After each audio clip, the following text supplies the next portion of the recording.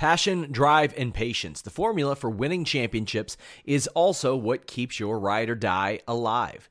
eBay Motors has everything you need to maintain your vehicle and level it up to peak performance. Superchargers, roof racks, exhaust kits, LED headlights, and more. Whether you're into speed, power, or style, eBay Motors has you covered.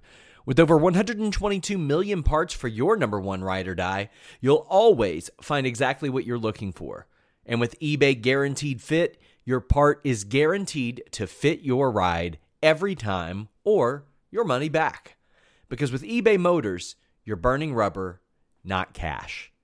With all the parts you'll need at the prices you want, it's easy to make your car the MVP and bring home huge wins. Keep your ride or die alive at ebaymotors.com.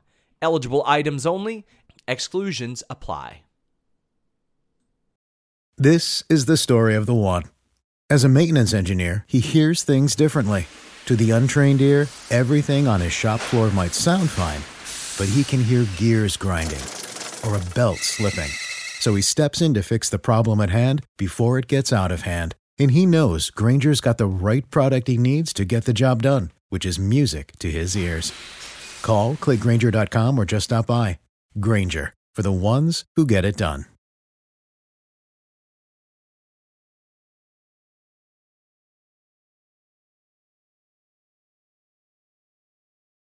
It's The List and your boy with Jimmy Van and Sean Ross Sapp. With Jimmy and Sean, sell pills for your dong. Make a fantastic song. Make a fantastic song.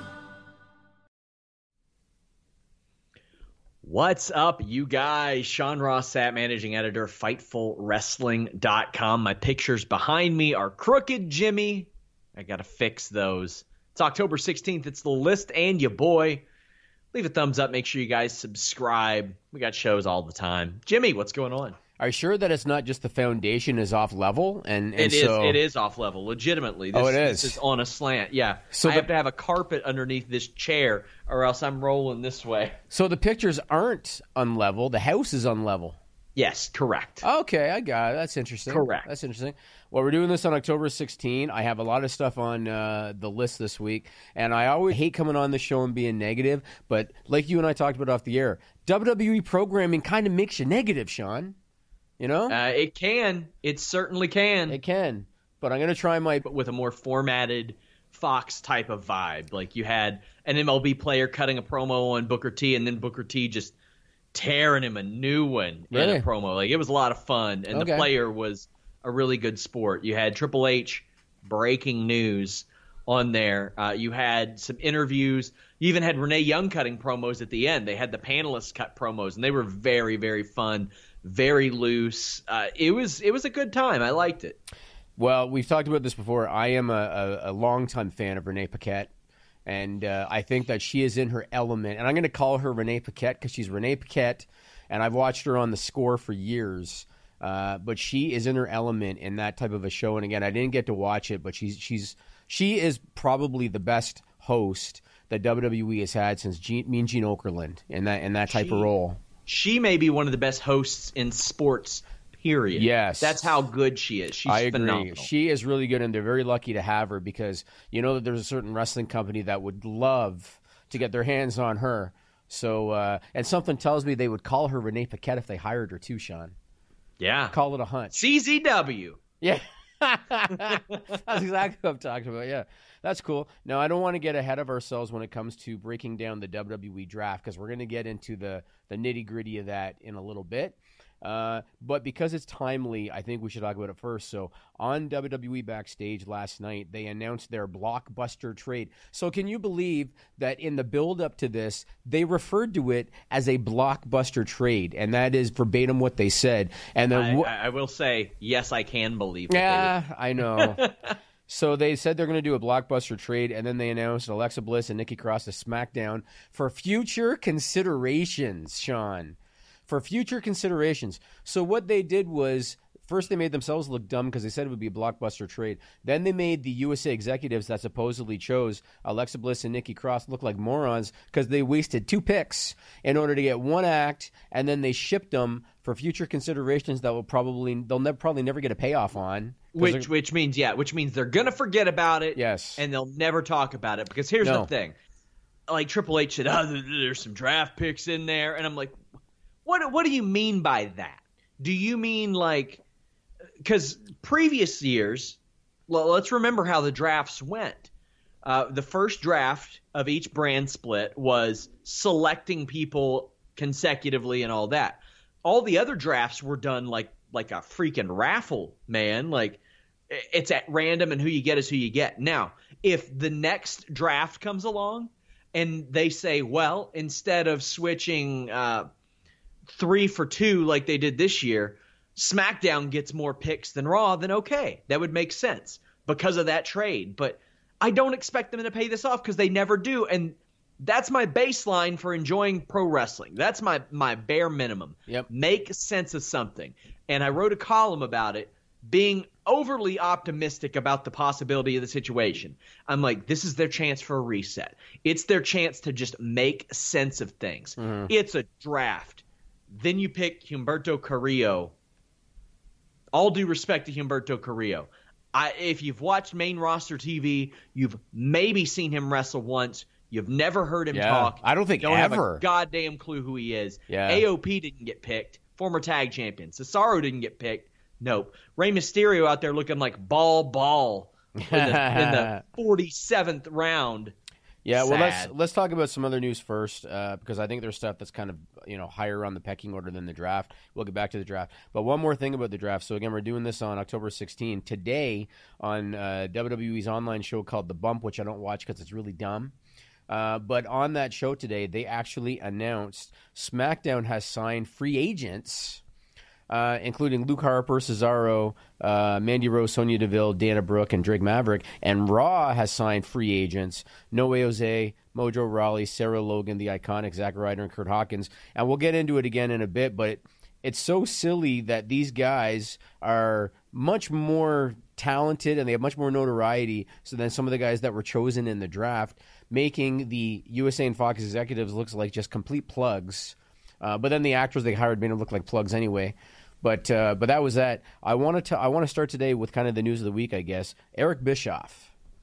Now, WWE announced yesterday, October 15, in a press release that Bruce Pritchard is replacing Eric Bischoff as the Executive Vice President of SmackDown. We have the little press release blurb. You have that, Brady? There you go. WWE names Bruce Pritchard Executive Director of SmackDown, replacing Eric Bischoff, says in the second paragraph there.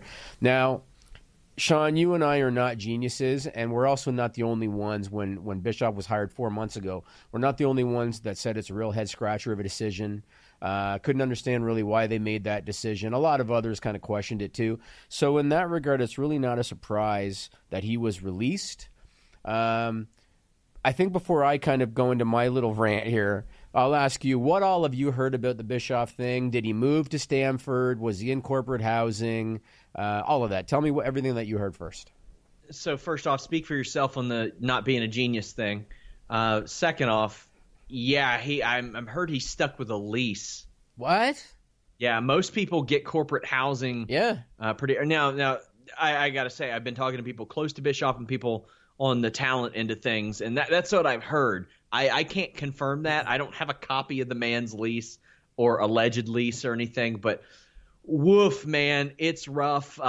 It was not like I had some people speculate, maybe it's a Bischoff call. No, it was not a Bischoff call. And people close to absolutely not. Yeah, people close to Bischoff seem to think he was some sort of fall guy. I don't think that's out of the realm of possibility, but there were a lot of talent he wasn't familiar with. I had heard a couple stories about him like talking to a producer and then the producer saying, hey, you shouldn't say that around. And that maybe he was like, oh, who? And there was a wrestler nearby. Then again, I had also heard that he was one of the guys that was high on Ali and that he seemed to like Ali. I was also told that Bischoff wasn't that hands-on and that Bruce Pritchard is very hands-on. However, Bruce Pritchard does have that preconceived reputation of being a Vince McMahon guy, being a yes man and all that stuff. Yeah. I know Bischoff moved in mid-July. He even gave up, like, he would appear on AfterBuzz. Yeah. They did a post-show for his podcast. He stopped appearing on that. There was just a lot of confusion about his role among talent. Yeah. There were some talent that told me that he would solicit them for ideas and that they were told to go to him with their ideas. And this ranges from guys who aren't on TV to guys who are heavily featured, girls as well. And there was one person that said that they kind of overheard him being like, I don't know if this is what I signed up for, based on some of the late meetings and stuff. That could be taken completely out of context, or at least somewhat out of context. So don't exactly quote me on that, but that is something that I was told. And he was subject to the Vince McMahon tirades just like everybody else. But, yeah. Well, you know what? Building for weeks. With all due respect to Eric Bischoff, and again, we talked about this 4 months ago when they announced that they'd hired him. We questioned why would Vince McMahon hire this guy for a multitude of reasons. Bischoff, by his own admission, had not kept tabs on the current wrestling landscape. He had admitted that. He hadn't kept tabs on any of the product, didn't know a lot of who the current talents were, current storylines. He hadn't really had success in pro wrestling in 20 years since his days in WCW. His Impact run was a forgettable disaster. The only thing that I could think of at the time to warrant his hiring was that he had experience dealing with network executives. And so, I thought maybe he could help them navigate the waters with Fox. Outside of that, it just didn't make any sense to me why they would hire him. And by all accounts, as you just kind of alluded to, it didn't seem like he was a fit in WWE. His first hire, I believe, correct me if I'm wrong, fell asleep on the job his first day and was found by Michael Hayes asleep in one of the writers' rooms. Even months, that's a true story too. And even months later, you and I would do this podcast, and I would say, Sean, is Eric Bischoff involved in the creative yet of SmackDown? And you say, I don't think so. You know what I mean? Like I've had people say, like, talk about his role from, he solicited ideas to I didn't have any interaction with him at all. And one person said, as far as I'm concerned, he was a guy in a suit next to Vince McMahon. But that person also isn't a wrestler. So it's, different people will experience different roles. For example, I mean, there's a giant portion of our staff who has never interacted with you personally. There's a giant portion of your staff who have never interacted with me personally. So different people who have different roles will interact with different people. But, yeah, WWE did confirm to me shortly thereafter that Bischoff was completely gone from the company. That's wild. I mean, fortunately for him, he does have that podcast to fall back on, and the StarCast appearance was that's good for StarCast. That's a nice shot in the arm for them, especially considering their theme. But yeah, except that they used a photo of him from 25 years ago. But maybe that was they part did of that the for point. everybody. Oh, all right. I didn't pay enough attention. Now I hate to repeat what I said last week on this podcast, but on the heels of this Eric Bischoff news, I have to repeat it. In 2019. At 74 years of age, Vince McMahon is a liability to WWE, and people don't want to hear that, but it's the truth. In 2019, he is a liability to WWE. I think that the reason that he hired Eric Bischoff is because he remembered Eric Bischoff from 30 years ago as his arch rival in the Monday Night War. That's why I think he hired him. He remembered Eric Bischoff as that cutthroat guy that gave away the results of the tape shows and told people what's coming up next and all that kind of stuff. That's the Eric Bischoff he remembered. I don't think Vince had any idea that Bischoff did not keep up with the product, had a very unforgettable, disastrous run with Impact Wrestling, and hadn't done anything in recent years aside from a podcast. I just don't think he really knew or understood, and that's why he put him in. The same reason he put Heyman in charge of Raw. Now, granted, Heyman had already been part of the company, but I think he put him in charge of Raw because, okay, Eric was my rival in WCW. Heyman was my rival in ECW 30 years ago. Boom. It seemed like that's what it was, right? That's how it came off to me. Yeah. Which means only one thing, Jimmy. Yeah. That when Bruce Pritchard ends up stepping down, Dixie Carter will take over SmackDown. Right. I mean, that could happen. And you know what? I said 30 years ago. I'm wrong. It's more like 20 years ago. But, it's everybody could see it coming, man. And how many times with Vince McMahon over the last year have we said that? Everybody could see it coming except Vince McMahon. And this is yet another example. He is a liability to WWE in 2019. That is a fact. I bet you Triple H knows it. I bet you he knows it. I'm sure he does. But he knows his place in the pecking order, and he also knows where his bread is buttered, and he's going to toe the company line. He damn well knows it. And I guess we'll see what's going to happen. But let's talk about SmackDown now. Well, hold on. Let's talk about these super chats that we have. Okay, sure. By the way, guys, if you want your question or comment read on the air, donate a super chat, any amount. If you're watching live on YouTube, you can do this. Also, leave a thumbs up and subscribe. But, hey, if you want to ask as many questions as you want for just, I think it starts out at $5. Damn, what a deal. And and let me tell you guys, if you're not a member of Select, we've blown up in the last couple weeks. Like, it's doing pretty well now. There's always things that we see, and I'm like, man, if we could just break through somehow. Like, we know the content is there. It's just a matter of, like, the masses discovering it. Masses discovered Select over the last 2 weeks, but every couple of weeks I do a Fightful Select Q&A. I do at least 2 of them a month. I answered over 100 questions on last week's show. And once we get to a certain level of subscribers, I'm going to do them every week. And I'm telling you guys, I don't care if they're 10 minutes long or 2 hours long. I'll do all the questions. That's one of the prime attractions. And as of right now, Alex is doing 2 episodes of Sour Graps a week. A lot of you are like, hey, we miss Alex on the post-show review. We want people to just be sour about everything. Well, he's going to give you just a full glass of that concentrated. It's funny because the glass isn't half empty with him. It's all the way empty. Oh, yeah. But then he just pours that sour grap juice, fills it up, double fists it. 2 episodes of Sour Graps per week over on Fightful Select. Ace Nation Podcast says, can't believe they didn't trade The Fiend to Raw. Vince McMahon needs to go. It's time for the board to step in. Are New Japan and WWE working together? I don't know about the New Japan WWE thing, but there is some big Japan news coming this week. I've been teasing it for a while. Let me say one thing in terms of the board. So last I checked, because I don't check regularly, but last I checked, Vince McMahon had 80% voting power. Yes. He's not going anywhere unless he wants to. That's how it is. And we also have T. Smitty 3000 saying, besides Adam Cole, the other NXT champs are boring. There's so much star potential with Bianca Belair and Velveteen Dream, in my opinion. I agree. I think it's time to move on past Shayna Baszler. I think she's had an amazing run. Yep. Good for her. I love Undisputed Era as champions. I think they're awesome. I think they fit. I think they're just appropriately obnoxious. I don't find them boring at all. Yeah, go ahead. I was just going to say that's obviously the story they were going for. They wanted to put all the belts in Undisputed Era. I think Velveteen Dream has bigger fish to fry, and I think that when he wins his next title, it's going to be the title, not the North American title again.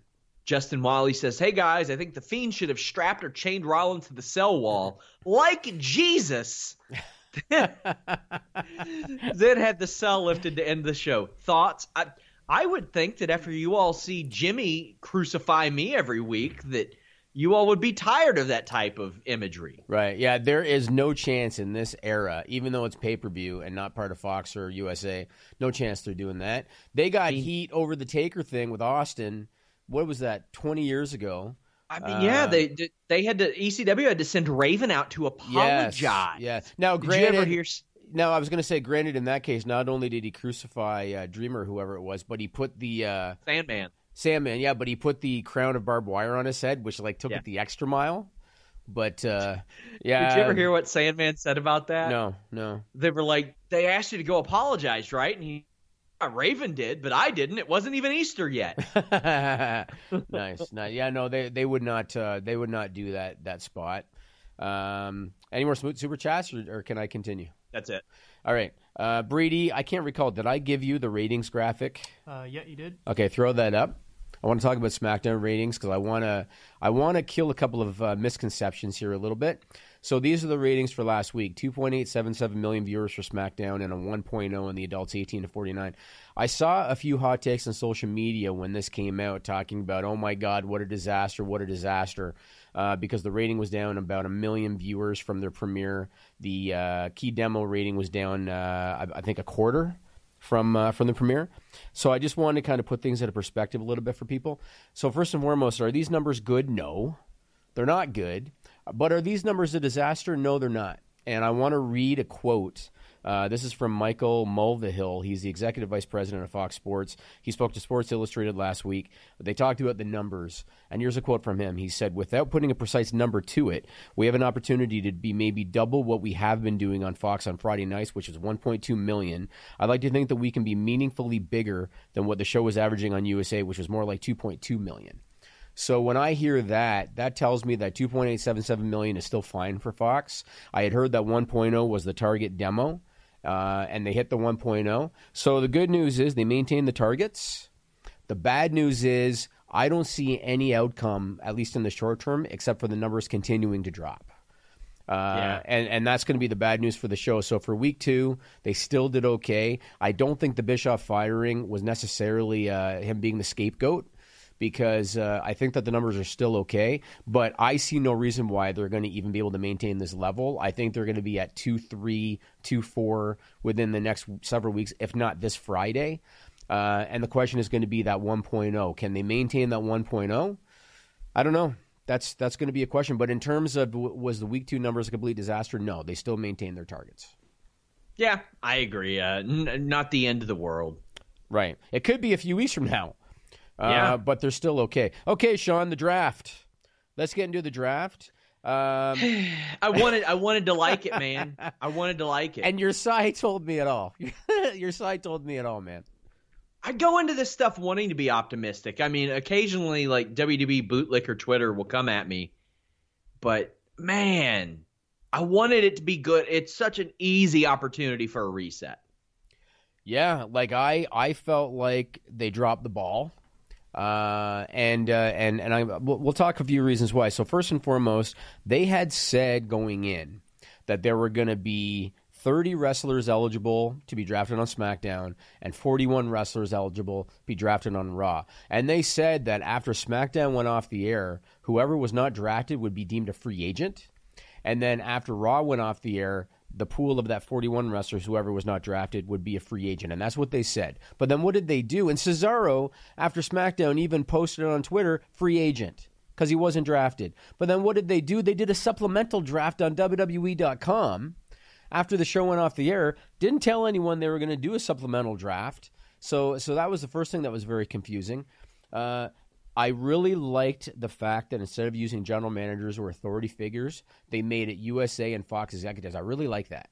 I thought that was unique, that was different, that was creative. But then what did they do? They turned what was, I thought, a really interesting, way of doing it into a clown college by having these 2 war rooms full of really bad actors, very clearly bad actors. One guy in the USA war room, Sean, he had Ultimate Warrior face paint on, sitting at the table. The Fox room had that stupid robot. The guy dressed up in a robot. Do you think that the guy in the Warrior face paint was like, all right, no gays, no cripples, nobody with cancer. We're not drafting any of them. I appreciate none of them. I appreciate. It don't make the world work. It don't make our World Wrestling Entertainment work. Yeah, what do you say? Queering, whatever? I forget the quote. It doesn't matter. And then he used a racial slur against a woman wearing a turban. Now let's talk. Let's talk about one of the first ironies of this draft. So we talk a lot about how Vincent Mann is he's tone deaf now. He's out of touch with his audience and he's a liability and all of that. Wasn't it ironic that when the draft pools were first released, so last week, WWE.com released the draft pools, meaning here's the 30 guys that are available, 30 guys and girls that are available for SmackDown. Here's the 41 that are available for Raw. When they released the draft pools, and WWE.com put up the SmackDown draft pool, they ended up drafting those wrestlers almost in the exact order of the draft pool. I think they changed a couple, didn't they? Didn't they change a couple? They did when they realized. I got word straight from backstage. Right. Oh, it's going to deviate. And I'm like, it's going to deviate. And the person that told me was like, yeah, by like 1. Isn't that unbelievable? So is it true that the mandate or the memo was put them in alphabetical order, but then the person for the website didn't? Don't know about that, but I'll tell you what, I had talent that I reached out to during the show, and I was like, hey, you realize what they're doing, right? And they're like, pardon my language, I'm trying to cut the F-bombs out. They go, are you fucking kidding me? They've been kayfabing us all week, and they sent this to you 2 days ago, and it was the exact order. Right. They were, and I get it. They're afraid, and they got it too. The talent that said that, they get it too. They didn't want it to be leaked because obviously they're talking to somebody like me. Right. But I mean, that's the thing. Like, and quite honestly, last week I was hitting up wrestlers and saying, "Listen, not asking on. I just want to know if you know what brand you're going to be on." And all of them said no. Yeah, well, I mean, you know what? The main thing coming into the draft for me, and we'll talk in a minute about how nonsensical a lot of the picks were, but the main thing for me coming out of the draft was how uneventful it felt and how unimportant it felt. Watching the show, it felt so unimportant to me and so uneventful. They had Stephanie McMahon out there doing the whole thing. She would do 5 picks at a time. It made it feel like pick number 1 was really no more important than pick number 20. Because they just would rhyme them off one after the other. They would hit their music for 5 seconds. Nobody even came out to play the crowd. Just 1 to 2 to 3 to 4 to 5. Like da-da-da-da-da. You know what I mean? It felt so unimportant. They had pre-taped clips from the personalities. So Fox personalities on SmackDown, USA personalities, and NBC personalities for Raw. And they were so cynical and jokey. You could tell they didn't know shit about WWE. I think it was the Fox NFL guys. They were talking about Bruno Sammartino. Yeah. Like, they were so out to lunch on the current product, and it was almost embarrassing and cringy because they were clearly not informed on the current product. So I wasn't a fan of that. And then the other thing I question is, why Stephanie? You know what I mean? They had the opportunity to use whoever. They could have brought out former wrestling stars. They could have had Steve Austin pick one. They could have had Hulk Hogan pick one. They could have had Vince McMahon and Triple H out there. They could have made it more important by having these guys out there. Instead, they had Stephanie stand out there for every round, and the 4th pick goes to Raw, and the 5th pick goes to SmackDown. It felt so unimportant that by like the 3rd round, I didn't care anymore, Sean. I didn't care. Well, I didn't care once I saw how ridiculous it was, like that the women's champion wasn't being picked till the 2nd or 3rd round, and right, yeah, like the U.S. or the Intercontinental champion wasn't picked until later on. I'm like, all right, you're just cool with that, and then you find out that picking a champion doesn't really mean anything because both of the top champions are going to defend the titles against people who aren't on either any brand or on another brand. Yeah. What are you picking then? Yeah, and you know what? I mean, they had said going in that it was supposed to be like real sports, right? And in real sports, you pick the best talent available. That's how drafts work in real sports. And they would have these war rooms with these supposed really bad acting executives that would be all pissed off when, you know, the other one picked somebody that they, you know, supposedly wanted. But then at the same time, they were doing things like Lacey Evans over Kevin Owens. Natalya over the Viking Raiders. Like, they chose her over the Viking Raiders, who then went on and they won the tag team titles.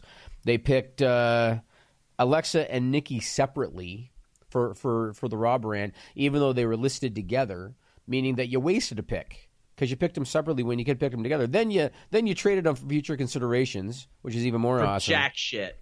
Yeah, and you know, and then again, you look at guys that weren't picked. Cesaro wasn't picked. Luke Harper wasn't picked. AOP, Mandy Rose, Sonya Deville. So they essentially overlooked that talent in favor of Jinder Mahal, in favor of Humberto Carrillo, like you just said. And I would love like an explanation. I would love just like an explanation. That's why I think every week there should be like a 5-minute Corey Graves thing. Like you remember how Vince Russo used to do the Venom Insider thing in the magazine? Right. Yep. I think Graves should do that as like the journalist type of thing. And he's like, well, I heard they picked Humberto Carrillo because he's 23 years old. He looks like $1 million. They think he has high upside. And they got word that SmackDown was going to pick him first, or that SmackDown was going to pick him in this round. And that's why they did it. I loved when they said Samoa Joe fell because he was hurt. That's why he fell in the draft, because he was injured and a lot of people worried. Right. But then that doesn't necessarily explain why Drew McIntyre got picked so high. Is his stock so high that they believe in him? I would love some explanations on that. Anything. Now, there are some people that are like, oh, just who cares? You're taking this too seriously. Yeah, a baseline for my enjoyment of pro wrestling is sense. Yes. That's it. If it's not anybody else's, that's fine. I don't really give a shit it's my baseline for enjoying wrestling. I agree with that too. And again, we always talk about how the fans know, like they understand what's going on. They read the internet. They know. The fans know that Baron Corbin is one of the corporate favorites. They know it. They know that Baron Corbin is one of the guys that Vince likes, which is why he's always put over in, tournaments and gets titles and everything. And so how silly did it look, or how, almost humorous was it that Baron Corbin on night 2 for Raw was chosen 24th, and that people like Jinder Mahal and Akira Tozawa were chosen ahead of him, and he just won the King of the Ring. And they showcase him on television every week. But they picked him after Jinder Mahal, Akira Tozawa, Eric Rowan, and Carmella. Watching that again, and I'm not a big Baron Corbin fan. I think that he's definitely, he's made strides in the ring and everything, but he's definitely a bigger name than those people. Sure. So in terms of the best talent available, you chose Akira Tozawa over Baron Corbin. Just from a logic standpoint, you'd watch that thinking all of those executives in both of those wardrooms, they should all be fired. You know what I mean? They should wipe out both of them because they clearly don't have an eye for talent if that's how they're picking. Yeah, and I've heard that there was some legit jockeying for certain talent by certain brands, or USA and Fox, rather. Mm-hmm. That's pretty cool. But there were stuff that they weren't sure on about these rosters as recently as, I think, the last couple of days. But my God, man, like, the thing is, they've bastardized the brand split so bad over the last 10, 11 months. It started with the NXT call-ups, Jimmy, and it continued when, one, they weren't on TV. They weren't on TV. Then when they were on TV, they were on both brands. Then they did the Superstar Shakeup, and they had no clue. Now, here a person told me, Dave Schilling sent me a tweet that said, "Oh, it wasn't hastily planned." And I was like, it was hastily executed. Ask Andrade, who was on every show every week because they didn't know what brand they were going to have him on. Then they had to switch him. Then they realized somebody was dating this person. They had to switch him again. Yeah. Then they were like, wild card rule. All right, okay. But from what I've heard, Fox is specific about wanting brand separation. And good, there should be. Yes, there should be. I totally agree. And I also think that they should. This is the story of the one. As a maintenance engineer, he hears things differently. To the untrained ear, everything on his shop floor might sound fine, but he can hear gears grinding or a belt slipping. So he steps in to fix the problem at hand before it gets out of hand. And he knows Grainger's got the right product he needs to get the job done, which is music to his ears. Call, click Grainger.com, or just stop by. Grainger, for the ones who get it done. When you need mealtime inspiration, it's worth shopping Kroger, where you'll find over 30,000 mouth-watering choices that excite your inner foodie. And no matter what tasty choice you make, you'll enjoy our everyday low prices, plus extra ways to save, like digital coupons worth over $600 each week. You can also save up to $1 off per gallon at the pump with fuel points. More savings and more inspiring flavors make shopping Kroger worth it every time. Kroger, fresh for everyone. Fuel restrictions apply. Just work trades as time goes on. Like, if you want to treat these as sport with two separate rosters, what's wrong with doing the occasional trade to freshen things up? I love it, yeah. Like, they should do that. And if they do that, maybe they can even explain the Alexa Nikki thing by having someone get traded back to Raw in exchange for that. You know what I mean? Now, that's a get-out-of-jail-free card in the future for them. If they want to switch somebody to Raw, the immediate thing you have to say is, that was the future considerations. Right. I agree. I want to say a couple things about Raw this week. First, I'll touch upon the quick one, and then if you want, we can dig deep into the bigger one. The first one was, one thing I liked about Raw this week was that they showcased mid-level and up-and-coming talent. They put them in showcase matches against, as you like to say, a good hand. Or utility players. They had Aleister Black against Eric Young. They had Ricochet against Shelton Benjamin. They had the Kabuki Warriors against Italian Lacey Evans. Now, I don't look at Lacey Evans as a utility player. I still see a star in Lacey Evans. But Natty, I think, is kind of at the point of her career now where she's a veteran. She's kind of been there, done that. And if she's okay with this role of being essentially glorified enhancement, then I think it could be good spot for her. And same thing for Eric Young and Shelton Benjamin. I don't know if they're cool with that role on an ongoing basis. But if they are, I would make a spot for them on television. I wrote an article last week for FIFOselect.com called the WWE Fix. And one of the things that I said they should do is have tiers of talent, with the bottom tier being utility players that you utilize to make the other guys look good. And this is essentially what they did with Shelton Benjamin and Eric Young. I'm cool with it, man. You've got to make guys look strong. They don't get anybody over anymore. You know what I mean? Nobody. So that's a problem. That's a problem. If you got to have stars. Yes, man. And so I've noticed that. I've noticed a resurgence. One, NBA is as popular as I've seen it since I was a kid. Toronto They've got Raptors. Stars. They've got stars. I've seen more baseball talk in the last year or two than I have since I was a little kid. They've got stars. They've got young stars right now to support the team. You need stars. When the UFC was at its peak, both times, like 12 years ago and just a couple years ago, stars. Brock Lesnar, GSP, Conor McGregor, Ronda Rousey, John Jones. You need people that stand out, that will prop up your brand. You know what? If you lose some of them to Hollywood, oh, damn, terrible luck. I guess you'll just have to pay them a bunch of money to come back to Saudi Arabia in 10 years. Like, is that the worst thing that can happen, is that somebody gets big and goes somewhere else? WWE's weathered every storm that's came before that. Yeah, I don't think that's the fear. I just think that Vince McMahon, all he knows how to do anymore is generate heat with the heel. I feel like that's all he knows how to do, and make the good guys look like idiots week in and week out. Look, the Viking Raiders. Yeah. They're over. They won. Mm-hmm. They have not lost. Yeah. They won, and now when Eric picks up Ivar, every single time it gets a reaction. Yeah, and Ivar is a hell of a talent, man. Like a guy his size doing those acrobatics and stuff like that. I mean, oftentimes, I always talk about how oftentimes stuff is spoon-fed to Vince McMahon, and then he just fucks it up because he just doesn't know any better. Ivar is a good example. So is Otis from Heavy Machinery. That guy, all he has to do is shake his ass, and the crowd goes ballistic. Like, that's a guy that you could do something with. And that's on top of the stuff we always talk about, like Rusev Day and everything. But I don't know. I want to talk about the closing segment with Seth Rollins and Bray Wyatt from Raw. And, boy, we can go deep into this one. So I read some takes online about that finish with, burning down the Firefly Funhouse and attacking Bray Wyatt. I heard what you said on the Post-Raw podcast when you said you didn't have too big of a problem with it because that Bray Wyatt is kind of like Mr. Rogers as opposed to The Fiend. And I understand that mentality. I get it, right? I personally despised that finish. I despised it.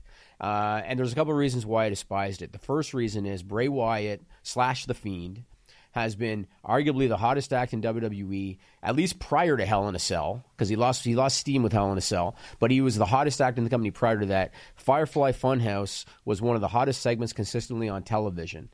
And I looked at that and I thought to myself, and again, not to shit on Vince McMahon, but he doesn't know his audience anymore. He doesn't understand his market anymore. If he did, he would have recognized Seth Rollins, they're turning on him. They're turning on him. Oh, they right? recognize it. And there were some plans in motion to kind of swap that around. Well, I watched that and I thought to myself, okay, they were smart enough that his promo was not in the ring. They were smart enough to not do that because he would have been shit on hard. They kept his promo backstage. That's fine. But Vince McMahon did not recognize that Firefly Funhouse is a hot act. Bray Wyatt is a hot act. People are turning on Seth Rollins. So let's have Seth Rollins be the one to attack Bray Wyatt like a heel would and burn the Firefly Funhouse down like a heel would. How did you think the crowd was going to respond to that? Of course they were going to boo Seth Rollins when you did that. I watched that and I thought to myself, that's the act of a heel. Is Seth Rollins heel now? Well, apparently he's not. And again, I just watched that thinking, how do you not understand that? Now, I want to show this clip. This is from when Raw went off the air because they did a dark match after Raw went off the air between Seth Rollins and The Fiend. Brady, put up this clip that I sent you from that match after the show.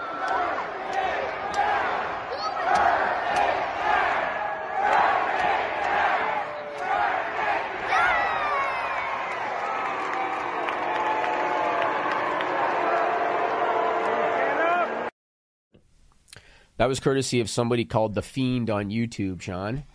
And you know the first thing Bray's posting his own videos now? Yeah. You know the first thing... Wow, he can do it all. The first thing funny about that, because I know that you couldn't hear the audio, so the first thing funny about that, and this is just kind of wrestling fans, they all chanted "Burn It Down" with Seth when he was stomping his feet, right? The fans chanted "Burn It Down" with him, but then as soon as he delivered the stomps, they shit all over him. Because I think they're just like interacting and being part of the chants and stuff like that. They booed the hell out of him in that match with The Fiend. And again, what kills me more than anything else, Sean, is that it seems like Vince McMahon has not learned anything from Hell in a Cell. I know we talked about, Vince recognized it. He recognized it. He heard the crowd. I feel like he didn't learn a damn thing. Because number one, he's still doing the red lighting.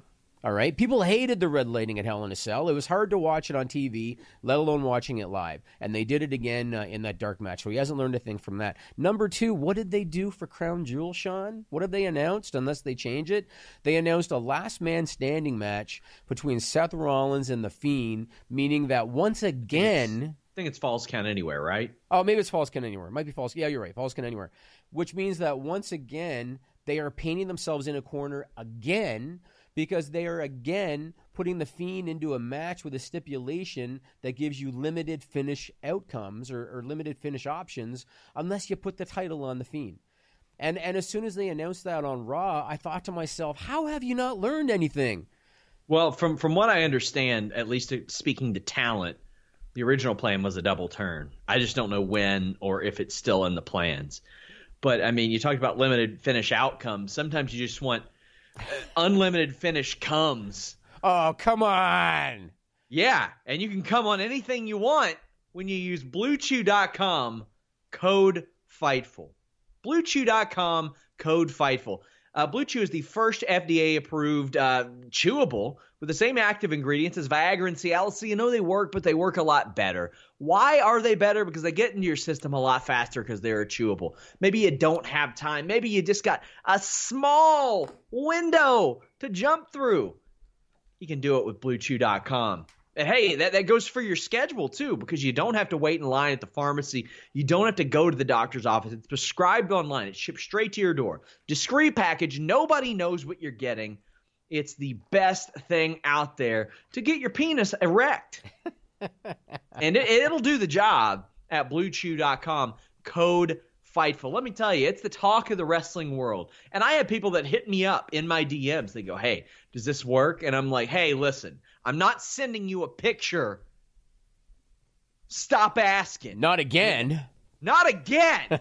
Stop being greedy, okay? 3 times is enough. Subscribe to Fightful Select for that like everybody else. BlueChew.com, code FIGHTFUL. Get that first shipment free. All you got to do is pay $5 shipping. And, I mean, if they're giving it away for free, you know they expect you to come back and pay for it later. But, my God, free, code FIGHTFUL. Hit them up at Blue Chew. Let them know you heard about us or heard about them from there. It's practically us at this point. They're our longest-running sponsor, over a year now. I love those guys. But speaking of guys, you can get rid of the Blue Chew for right now. I'm segueing into something else.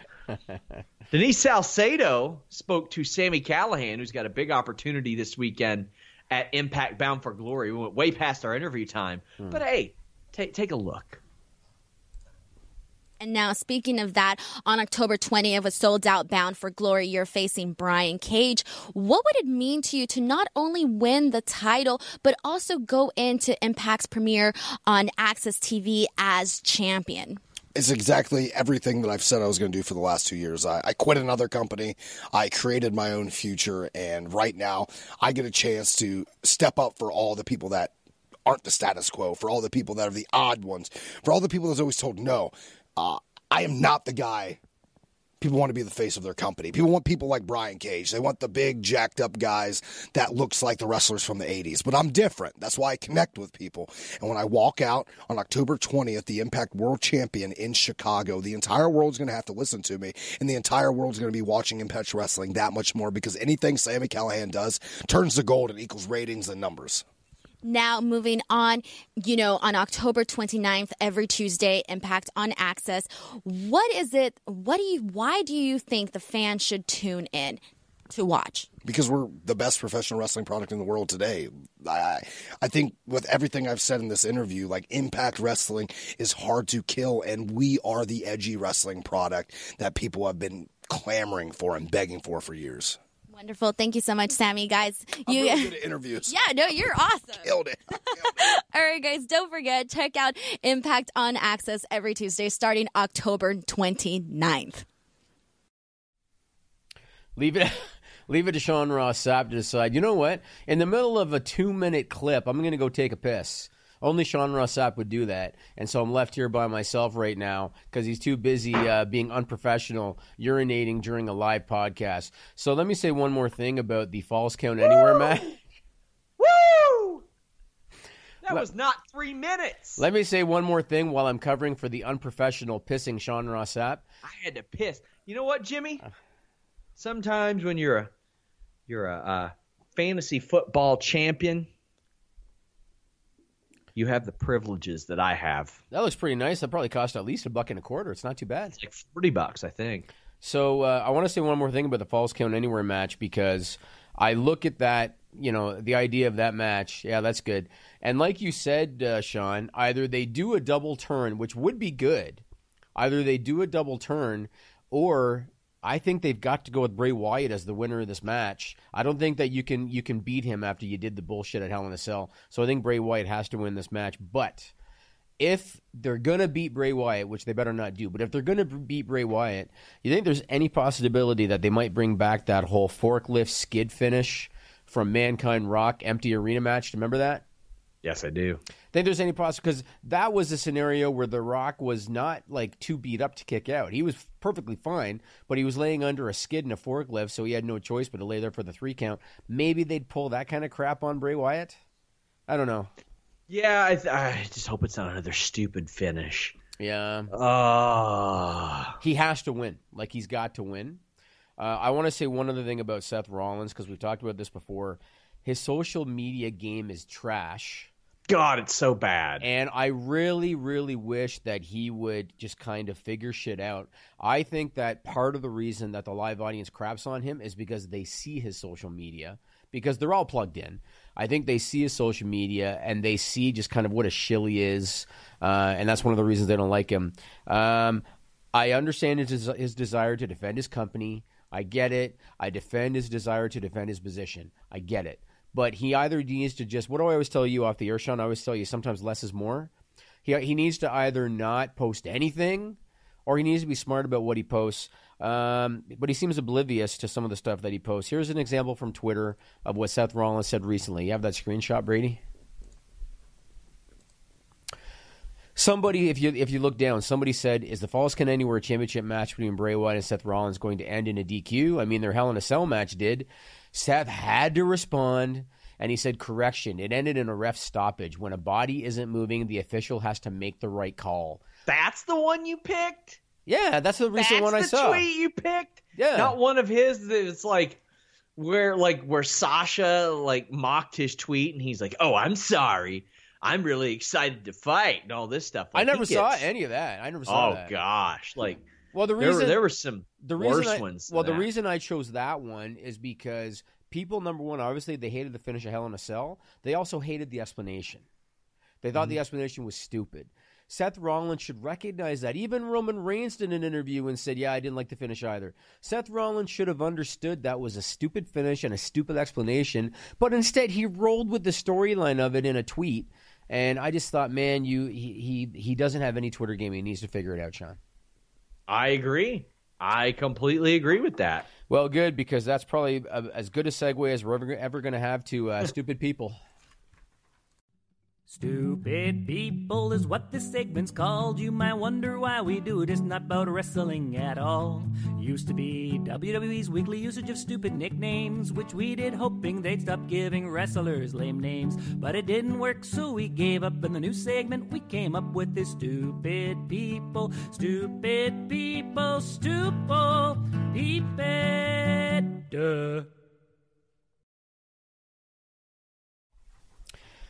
All right, after this, if you go to FightfulSelect.com, we will have The List Goes On. We're going to talk about Tyson Fury.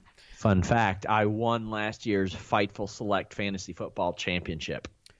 Congratulations. So list goes on. We're going to talk about Tyson Fury. We're going to talk some notes about AEW, and we're going to talk about Mike Bennett. So go to FightfulSelect.com after this. The list goes on.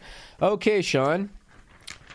This first one, and once again, I tried to get some good ones. This first one reported by Yahoo News on October 8. Now, I don't know if you knew this because I didn't know this, but for whatever reason, some airlines now are implementing in-flight messaging systems. Did you know that? No. So Virgin Atlantic has implemented an in-flight messaging system, and this is one of those things where on the surface immediately you got a question, how did somebody not recognize what a bad idea that was? But they implemented an in-flight messaging system. It allows passengers to chat with each other, and it shows their seat number next to their handle. Yes, so you can chat with other passengers. So what do you think happened to a woman from Atlanta named Jessica Van Meer on a flight? What do you think happened, Sean? Got sent a dick pic that they probably pulled from Fightful Select. All right, well, they can't do dick pics in the in-flight messaging thing. They can only chat. But, of course, she was sexually harassed by others on the flight. She posted screenshots to her Twitter account. Here's one. Put that up. It's kind of hard to see. Somebody... It's not funny. I was going to say, it's not funny.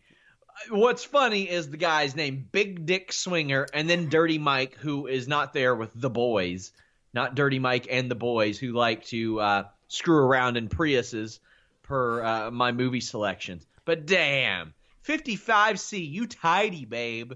Nice. Yeah. Real good, buddy. And then that one guy tried to be the hero by saying welcome to hell to the girl, but you know that he was probably really trying to use that to get in with the girl. You know what I mean?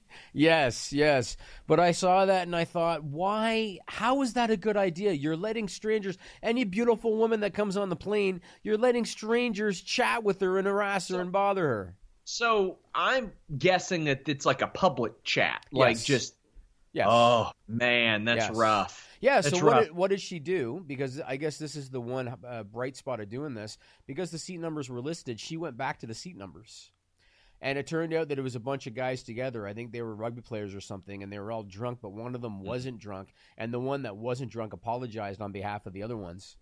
But good. It's just such a – again, how do you not recognize how stupid that is and that what's going to happen? And, of course, that happened. So that was that. This next one, you'll like this, man. This was reported by the Associated Free Press on October 4th. So a man from Russia – hopefully I don't completely butcher his name. His name is Sapazat Gusnieva. Is suing Apple for about a million rubles, Sean. Why do you think that Mr. Gusnieva is suing Apple for 1 million rubles? Oh, gosh. I like doing these open-ended questions, by the way. I enjoy it. I don't because I can't react to them. What is it? He says that an iPhone app turned him gay. Yeah, I even got to laugh at a Brady on that one. He says that he ordered Bitcoin through a smartphone app, but he was delivered a cryptocurrency by accident called Gaycoin. He said along with the Gaycoin, there was a note that said, quote, and don't forget, this is his claim, right?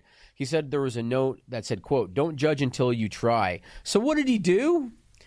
He took that advice and he decided to try a same-sex relationship, and now he has a boyfriend. And he said he doesn't know how to explain this to his parents. So it's Apple's fault, Sean. My favorite thing about this all is, it's like if he's doing this, he's probably got a lawyer, right?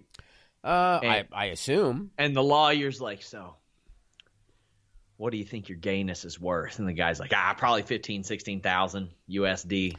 That was going to be my next comment. My next comment was the good news for Apple is that 1 million rubles is equivalent to about 15 grand US.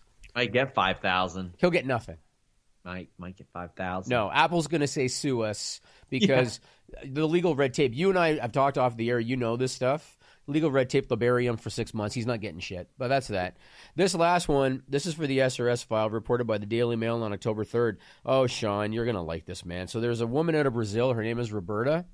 She posted a picture of a certain hairstyle on Twitter, and it went viral after it was retweeted by a blogger out of London, some woman named Stephanie Yeboah. Why did that picture go viral? Her dick fell off. You're close. Here's a picture of it. Put it up, Brady. Upon first glance. Oh, yeah. You saw that one? I've seen it, yeah. Upon first glance, a lot of people thought that it was an erect penis. Even though in reality, it's a woman sitting in a chair getting her hair done watching television. Yeah, it looks like a penis for sure. Looks like a penis. It for sure looks like a penis. She got a penis cut. I mean, back in my day, if you wanted one of those, you had to go get a bowl cut. So it's amazing where technology has went. There you go. There you go. I guess one last thing I'll talk about for Listening Boy this week, and then you can say whatever you want. AEW and TNT tonight, because we're doing this on Wednesday the 16th. So AEW and TNT tonight, they're in Philly. AEW title, it's a Philly street fight. Chris Jericho against Darby Allin. I applaud AEW for wanting to give young guys opportunities like that. Number one, it's too soon. Number two, I hate that they do street fight stipulations in matches with no build. And that's just my personal opinion. They did it with Janela and Moxley. They did it with Janela and Omega. I'm not a fan of it. Just my opinion. They're also doing women's title, Riho against Britt Baker. Seems too soon to do a match of that magnitude, but that's what they're doing. Kenny Omega and Hangman Page against Moxley and Pac. And then they're doing 2 first-round matches in the AEW Tag Team Tournament, SCU against the Best Friends, and the Jurassic Express against the Lucha Brothers. Lots of stuff with stakes tonight. Yep. And then I like that. Darby Allin ain't winning that title, but I really dig Darby Allin's work. I got to see him when I was in San Antonio. It was really cool. I keep saying the way he does a suicide dive is how you should do a suicide dive if you're going to do it. None of that galloping through the ropes and leaning into somebody. Like I saw him and Janela do him. Amazing. I like the Janela Omega match. I thought that was really good. Like the stipulation was good because it promoted AEW Dark. You knew if you were getting that match, it was going to be something pretty wild, and I thought they did that well. There were some people that kind of have said, "Oh, well, you see Kip Sabian in a 6-7 minute match with these people after he was in an 18-minute match with Hangman Page." I agree with that. That Hangman Page match shouldn't have been so long, but as we know, as MMA fans, styles make fights. Michael Johnson is not a great MMA fighter, but he's beaten a lot of great MMA fighters. He can take them to the limits. Lando Venata is not a great MMA fighter by any stretch, but he almost beat Tony Ferguson. So different styles for different people. I kind of dig that. I as far as the street fights in these type of matches with no build, I'm kind of with you. I mean, they could just add that. They could just – I would rather them just like almost announce it as is or like as it happens. Like calling an audible. Yeah, like calling an audible. Yeah, like WWE used to do that. Like this is now a no DQ match. Yeah. Or Jericho saying, "I don't want any rules here." Yeah. Something like that. I think maybe if they made Janela looked overmatched, because Janela should be overmatched against Omega, so he uses a kendo stick, and then they turn it into something. I want to say one thing about that Omega Janela match. And maybe I'm being nitpicky a little bit, but AEW prides itself on making sense and using logic outside the Young Bucks anyway. And so for that reason, I want to mention this. That match, they deemed it as unsanctioned, just like they did with Janela Moxley at Fyter Fest. What I didn't like about that is that it meant that in terms of win-loss records, Omega's win didn't count. And what I don't like about that is that they're doing the story where he's on a losing streak. That means that on television, they're going to continue to show his win-loss record and exclude that win over Janela. And to me, that's just too convenient, right? It's too convenient. So I'm not a fan of that. That tells me that whenever they want to do anything, any kind of a winning streak, losing streak, all they have to do is do an unsanctioned match. You know what I mean? I agree. So, why couldn't you have just waited to do this match down the line? Right. Yeah, so I wasn't a big fan of that. Let's talk about NXT on USA tonight. Tommaso Ciampa against Angel Garza. I'm a big fan of Ciampa. What I like about Garza is his personality. I know he's a good athlete and everything, but his facial expressions and his personality is something that I think they have a lot of potential with him. Pete Dunne, Damian Priest, that should be interesting. I love it. Keith Lee against Dominik Dijakovic.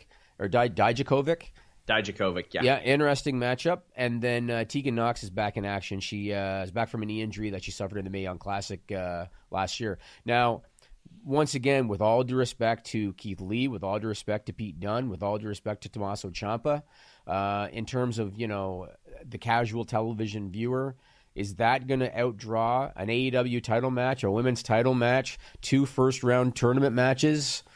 I don't think so. You know what I mean? If NXT is going to get serious and if they are going to compete with AEW, they have to have those main card roster talents there. They have to. If they don't, they're dead in the water. Some people might argue that they're already kind of dead in the water. Last week's rating was below the USA Network average, Sean, on Wednesday nights. That's concerning. You know what I mean? So if they're going to compete with AEW, they need to have main roster talents on the show. Otherwise, they're just dead in the water, and that's my opinion. And I think AEW has the much more noteworthy show tonight. Right. Yeah, it's very difficult, and again, they're kind of backed into a corner anyway because I think the wrestling fan base looks at it as WWE versus AEW, and they look at Raw and SmackDown being kind of on the level of AEW as opposed to NXT. So they're kind of already backed into a corner with that. But you can't, advertise a lineup like that and expect that the say casual television viewer is going to recognize any of those names and want to watch the show because it's just not going to happen. It's just not. Yep, I agree. That's all I got for you, buddy. Leave a thumbs up, guys. Make sure you guys subscribe. If you just watch on YouTube, guys, we are on podcast platforms everywhere. And I mean everywhere. And I want to thank you guys. Numbers have exploded for us over the past few weeks. I'm talking views, subscriptions, Fightful Select subscriptions. Yeah. I mean, the growth, I would dare I say, it's probably been the biggest couple of weeks that we've had. We've done very well. I mean, our YouTube subscriber count, it's going up and up and up all the time. Like you said, our YouTube viewership is going up on everything. Fightful Selects. Yeah, things are going good, man. So people are starting to hear about us. Today's the second most live viewed episode of this show we've ever done. Awesome. Behind the Page scandal week, which was just numbers blew up through the roof. Right. Shane Haas says, but my super chat, let me go track it down. Oh, by the way, Manny Santos says, Luchasaurus is out, replaced by Marco Stunt. Yes, he has a hamstring injury. Oh, really? Yeah. Shane Haas says, That's a bummer.